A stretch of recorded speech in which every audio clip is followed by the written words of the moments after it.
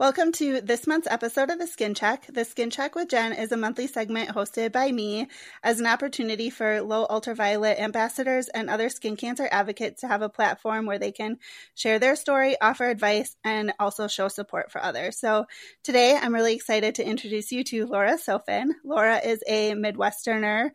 She grew up in the state of Michigan, and along with her husband and dog, she now calls Chicago home. She created an Instagram account last fall with her sister Rebecca, who is a dermatology PA.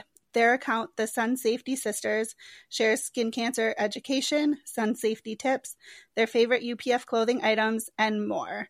So, Laura, I want to thank you so much for being here today.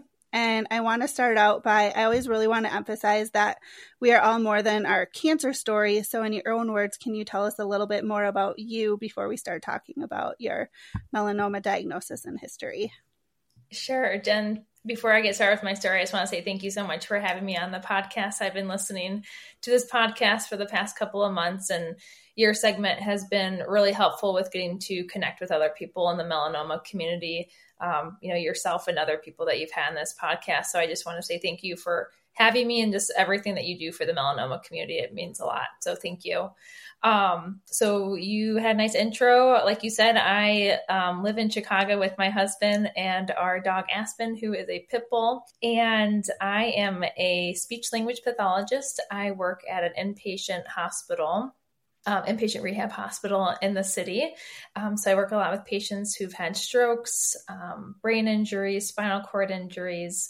And in my free time, I like to teach and practice yoga. And I also like to take my dog Aspen for walks around the city and explore new areas. Yeah.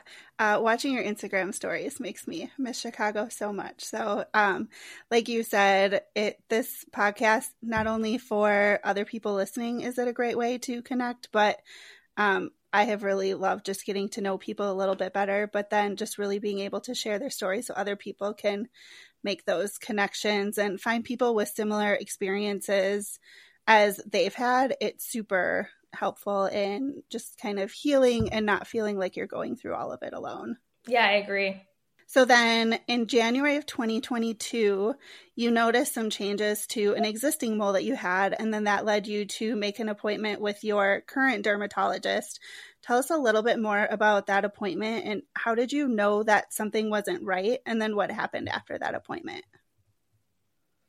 So I've been going to a dermatologist ever since high school. So, over 15 years now, I've been going annually just because I have a family history of melanoma. My grandma had it. That definitely got me in tune with my moles. And earlier in 2021, I had a dermatology appointment with a new derm in Chicago. It wasn't a good appointment. It wasn't thorough given my family history. And so I kind of just left that appointment with a pit in my stomach and kind of realized that I needed to be my own advocate at that point. And that's when I really started to do those monthly self-exams just to make sure, if anything is changing, to go see a dermatologist earlier than that annual appointment. And so in early of January 2022, I did notice this mole underneath my right breast starting to change.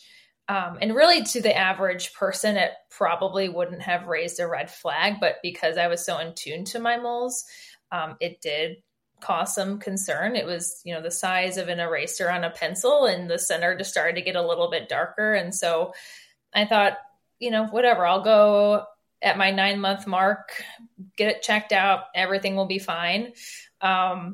And so I actually had just moved to Milwaukee with my husband at that time. So I went to a new dermatologist, and she took a look at it and she was like, yeah, I think we should take it off. So they did a biopsy, and then within a week later she called, and I'll never forget that phone call. And Jen, I'm sure you can relate to this, and anyone who's had that phone call from their dermatologist, but hearing the word melanoma on the phone was definitely life-changing. I was driving home from work, and it was like one of those moments where I'm hearing what someone's saying, but I'm not processing it at all. And the rest of the drive home too, it was just like, I couldn't tell you what happened. I was just so concerned and anxious about what was to come. My wide excision to remove the melanoma and the cancer cells was scheduled the following week. And so I had my surgery February 15th, 2022. So coming up on almost 2 years now. And yeah, anyone who's had a wide excision, it was just, you know, you're numbed up in that area, but it's such a weird sensation to just like feel it and laying there, you know, what's going on, you know, they're cutting into you, they're stitching you up. And so it's just like an uncomfortable feeling. And, you know, my team in Milwaukee is really great. The dermatologist and the assistant there, and they really saw me as a person and not a patient. And that really helped me get through not only that surgery, you know, that initial diagnosis and surgery, but really all my appointments ever since then. You know, like I said, I'm getting to my 2-year mark this month, and I'm still going back to Milwaukee to see my dermatologist there. Granted, I've realized it's time now that I've moved back to Chicago and I've lived here again for a year and a half. It's probably time to find a dermatologist in Chicago. So I'm actually going to see a new one starting in May through Northwestern, which I'm really excited about. But yeah, that is, you know, my melanoma story. And, you know, things have changed for the better since then. Obviously, I've started taking sun safety a lot more seriously since then. And that's something we could talk about more. Yeah. And even before we get into that, there's a few things that you said that I just really want to make sure that we highlight. And I think the first one is, even though it wasn't the reason that you ended up changing dermatologists, you just felt like with the previous one, it was very fast. I think you had mentioned at one point the entire skin check was maybe a minute and a half. And that just doesn't, even if you don't have a history of skin cancer, it just doesn't feel thorough. And having dermatologists in your family, you know that it should be more than that. But sometimes I think we don't trust ourselves, especially in medical situations, or we ignore that gut feeling. And then when you went to the one in Milwaukee, it's so important to feel like we're seen as a person and a whole patient and not just a number, because they are seeing a lot of people and there's a lot of appointments. But especially when you're dealing with melanoma or even severely atypical moles, it's really serious things. And it's really important that they're able to be able to see us as people and not just a number, and take the time and explain those things and go through them and really make us feel seen and supported.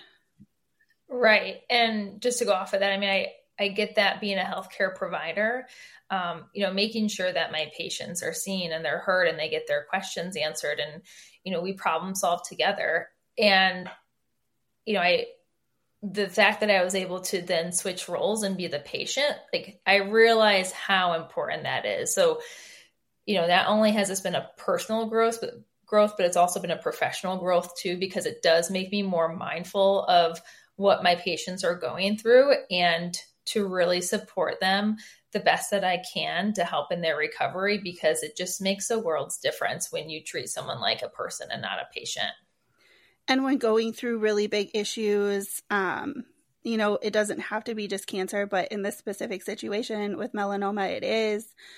You mentioned when you got that phone call, like you remember nothing else from the rest of that drive home. And I had a very similar experience. I was at work, but I don't also remember how I got home. And then you had your excision just a week later. So that's a very short time span. And from a health perspective, it's important that we have it done fast. And in a way, it's comforting. Let's take care of it and get through this, and let's treat it and take care of ourselves as much as we can. But we don't really have the time to process that. So then all of a sudden it's gone. You get pathology reports, whatever they may be, but we're still processing just hearing the words like you have melanoma or you have cancer.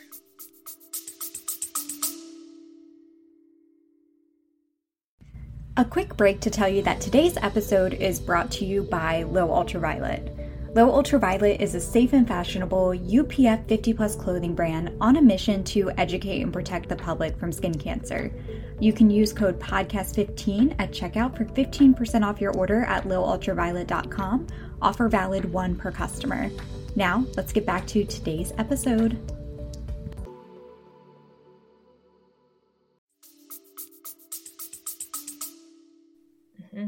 Yeah, for sure. And it takes a lot of support and patience, and giving yourself permission to just process those feelings and emotions. Because if we don't, then, that prolongs, really the pain and anxiety that goes along with that diagnosis. And I think having those healthcare providers that see us as a person really helps at the beginning of the process, just feeling more supported, understanding what we're going through. And I think it helps us to get through and then be able to really focus on like the healing part when that's like when we get through the surgery and the treatment also. Absolutely. Yeah, it's a process. And I think, for everyone's recovery is different, right? Based on where their melanoma was at, where their excision was at, the stage that they're at. It's just, if you ever know anyone going through that, it's just being supportive for that person and, helping out any way you can, whether that's physically or emotionally, because I can tell you personally, and so can you, Jen, that it means a lot when people are there to support you in hard times. Mm-hmm. And another thing I know that really also helped both of us, you actually even mentioned during your excision that meditation played a big part of just helping deal with some of the anxiety that was happening during the procedure. But meditation and yoga are like 2 really big parts of your life. How did those things help you, not just when you were in that excision, but then really with the emotional impact after the diagnosis? Yeah. So during that excision, I did ask the assistant to put on meditation music, just because I was starting to get into my own head. I was getting nervous. I could just feel like I was sweating and getting tense, and I just needed to focus on my breathing. And I started to talk to the assistant. I said, I really enjoy meditation. I teach yoga on the side. And she was telling me that she also teaches yoga. And we found out that we taught at the same yoga studio, just in different cities. And so that just really helped just like distract me from that procedure. But, yoga and meditation are part of this bigger toolbox for me in terms of taking care of my mental health. And there's a lot of other things that go into that box for me. And, but, those 2 things in particular are very important. They're ones that I do prioritize on a daily, weekly basis. And it's something that allows me to be more centered, be more present, connect with myself, connect with my breath, and really help manage anxiety and stress, not only on a day-to-day basis, but also on those, really hard, stressful times, like getting a melanoma diagnosis. And so that's something that I really lean into daily, but more so during that time frame in early 2022. And, unfortunately, after that excision, I couldn't practice yoga for a little bit. You're not supposed to exercise for a few weeks. And where that scar is at with different yoga postures, like up dog, for example, if you do yoga, Jen, or anyone listening, like, that stretches out your stomach and your chest. And where that incision was, right on my rib cage, it felt so funny to be doing that pose. It didn't feel comfortable. And so I just, I had to learn how to modify certain things. And that was okay. At first I was like, maybe things aren't the same, but I'm able to do other things that feel good in my body and feel good for my mind. So yeah, those are great tools. And I know everyone has their own toolbox. Maybe yoga and meditation don't work for some. And I just, encourage anyone who's listening to figure out what works for you and take care of your mental health, because it is so important. And just encouraging you to find something that really supports you in mental health.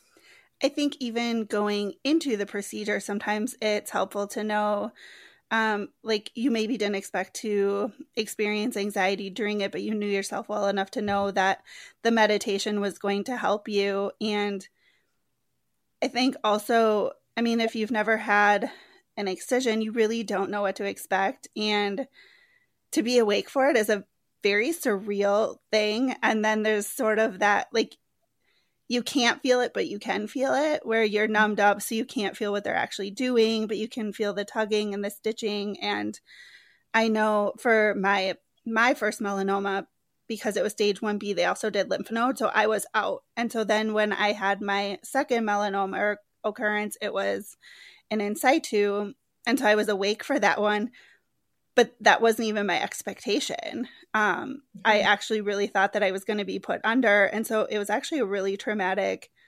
experience to be awake, and actually it was on my stomach, and so I could have looked down and seen it happening, and I didn't. Not that I wanted to see it, but those things, it's so important to have those different things in our toolbox that we know like help us keep calm, or just even ways that we can be prepared going into those moments, because a lot of it's brand new. And that's another reason why sharing these stories is so important, because it's things that we never think about until we're in there, and we wish we had known after and want other people to be aware of. Yeah, exactly. Because like you said, it's such a whirlwind once you first get that diagnosis. And so, you're still processing that, and then you're jumping right into getting it removed. And so being able to connect with people who have been through that to help prepare you can be really beneficial. Mm-hmm. So a little bit earlier, you mentioned both your grandmother had melanoma, but then also your sister, Rebecca, who she's a dermatology PA, and then she is the other half of the Sun Safety Sisters. She's had melanoma too.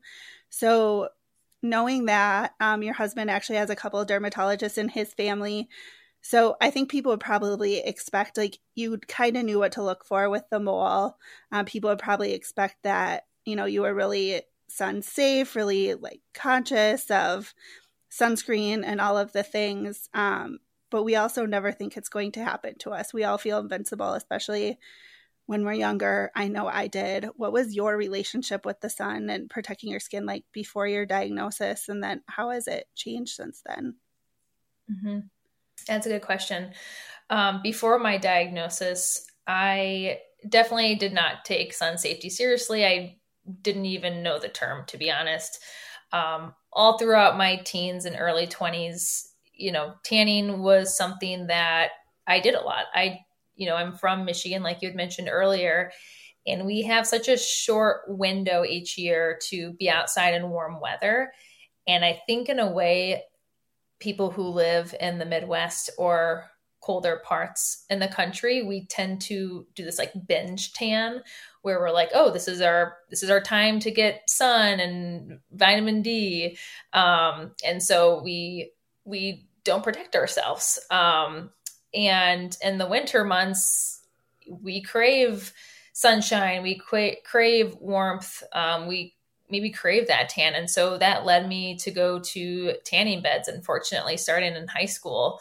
And at a very young age, my mom had to sign a waiver for me because I was a minor at the time. And, that obviously should have raised red flags. But like you said, when you're younger, you just don't think about those things. And I knew my grandma had melanoma. And, it's interesting because, like I said earlier, I started to see a dermatologist annually when I was in high school. And it's so ironic because I'm like, oh, I saw a dermatologist. Like I did do that step at least, but it was kind of like going to the appointments and it was like, great, everything's good. I'm going to go back to my tanning again. It was kind of like this check off for the year. Nothing's wrong. I would have, occasional biopsies just because they're like, oh, this looks a little funky, but nothing ever came back abnormal.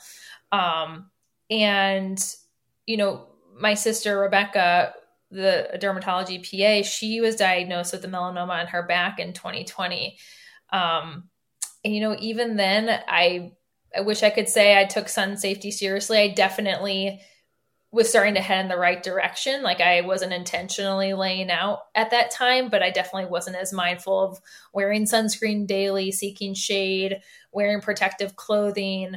And so with my diagnosis then in 2022, that all changed after that, and really for the better. And I'm really grateful that I have those supportive people in my life, my sister, and then, as you mentioned, the 3 dermatologists on my husband's side, having this network of derms to go to when I have questions, want to bounce ideas off of, having that support system is huge. And I understand not everyone has that privilege or that access. And I understand that, but it is, for me, I do really appreciate it and I don't take it for granted. Cause it does really help me cope with this diagnosis for sure. But that first summer, Jen, and I'm sure you can relate to some extent, was really hard for me. That excision happened in February of 2022.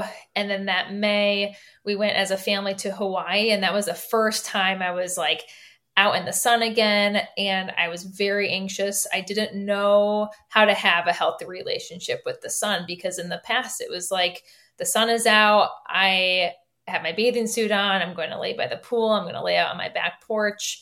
And so it was a time that brought on a lot of stress and anxiety. And that was really hard for me to explain that to people that didn't understand where I was coming from and didn't understand my diagnosis. So that was, that first summer was a little bit rough, but again, I'm really grateful that I had my sister, because having her background knowledge and having her melanoma, we were able to send each other links on UPF clothing, sunscreen that worked for us. And it just became this like back and forth communication of, I got this LL Bean swimsuit cover up, like you should get it too. And it's just like, we already buy the same clothes already. So I was like, great, like more time, like more ways for us to like match and wear the same thing. Like how cool. And so that was really great, where I was like, I started to learn that I could be out in the sun, in moderation, but, practicing sun safety.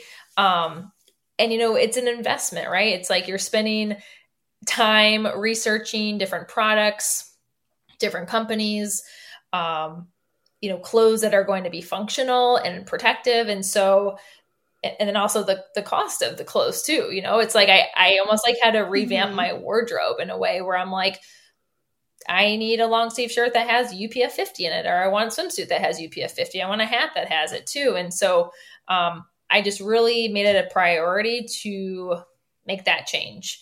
And so that's really how it has changed, is just prioritizing sun safety, and not just in the summertime, because I think that's what people usually think, but all year round. Like I leave for work at 7:30 in the morning every day. The sun is just coming up and I leave work around 4. In Chicago with the buildings, like the sun's kind of covered. I still wear sunscreen because I'm sitting by windows sometimes during the day treating patients.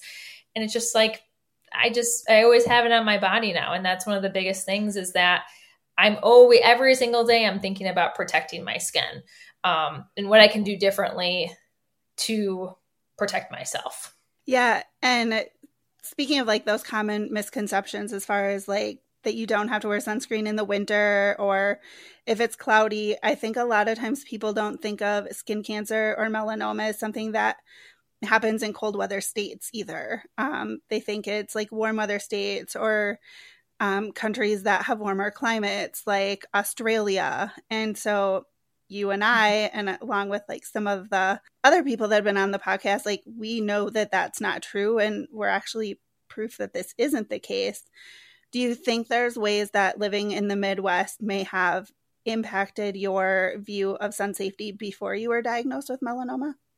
Yeah, for sure. I mean, I think about, people living in other states, warmer climates, you have access to the sun most of the year. So it's kind of like you have it, so you're not craving it as much. I think, as I mentioned earlier, you have this window of time of like this excessive outdoor hangouts and tanning. And so, I think it's just a different, people approach the sun and the warm weather differently in the Midwest than they do in southern states, just because we don't have access to it all year round. Yeah. And so speaking of that, like talking about misconceptions, and this is a question that I ask everyone that comes on the show, what is the biggest change that you would like to see in regards to melanoma and skin cancer? The biggest change that I would like to see is that people not only understand and learn about sun safety, but start to implement it in their daily routines, their daily lives, that they start to take it more seriously and understand the risk of skin cancer. It happens in 1 out of 5 Americans by the age of 70. And so it's something that is preventable. It's one of the most preventable forms of cancer. It shows up on our skin, it shows up on our body, so it's so easily detected. And why aren't we doing things for ourselves to prevent it if we can? Granted, I know in some cases you can't, but a large majority of cases you can prevent skin cancer. And another thing I would like to see change is just the tanning bed culture. I don't know if it's big in warmer states, but I know in the Midwest it's still pretty popular, unfortunately, during these winter months when it's cold and people are craving warmth. But just seeing a change in that, whether it's banning minors or banning tanning beds altogether. There's proof that it links to skin cancer and melanoma. And so, why haven't we done things? And I know states are implementing different laws and regulations around tanning beds, but, that's just one thing I would like to see change, is that people understanding the damage that tanning beds can do to your skin. So I would say, those are the two main things. And then just to get familiar with your own body, your own skin. I mean, because I was watching my skin closely, that's why I went to see a dermatologist. And so you are your own advocate at the end of the day. If you see something funny, if you see something that's changing or different, ask your dermatologist to take a look. So yeah, just monthly exams. Get familiar with your skin, take pictures, take notes of anything that looks unusual. And then if you've never seen a dermatologist, schedule one. Make sure you see one every year. It should be routine, just like any of your other appointments, your annual physical, seeing a dentist 2 times a year. It's just something that should be a priority in terms of just taking care of your health. So those are the main things I'd like to see changed. Laura, I think those are all such great reminders, and I just really want to thank you so much for your time and sharing your story. For anyone who is listening, where can they find you if they would like to connect and learn more? They can find us at Sun Safety Sisters. As you mentioned, it's myself and my sister, and we share sun safety tips, our favorite UPF clothing, products, and more. So follow along just to learn more about how to protect yourself from the sun. Awesome. Thank you so much, Laura. Thank you, Jen. Appreciate your time.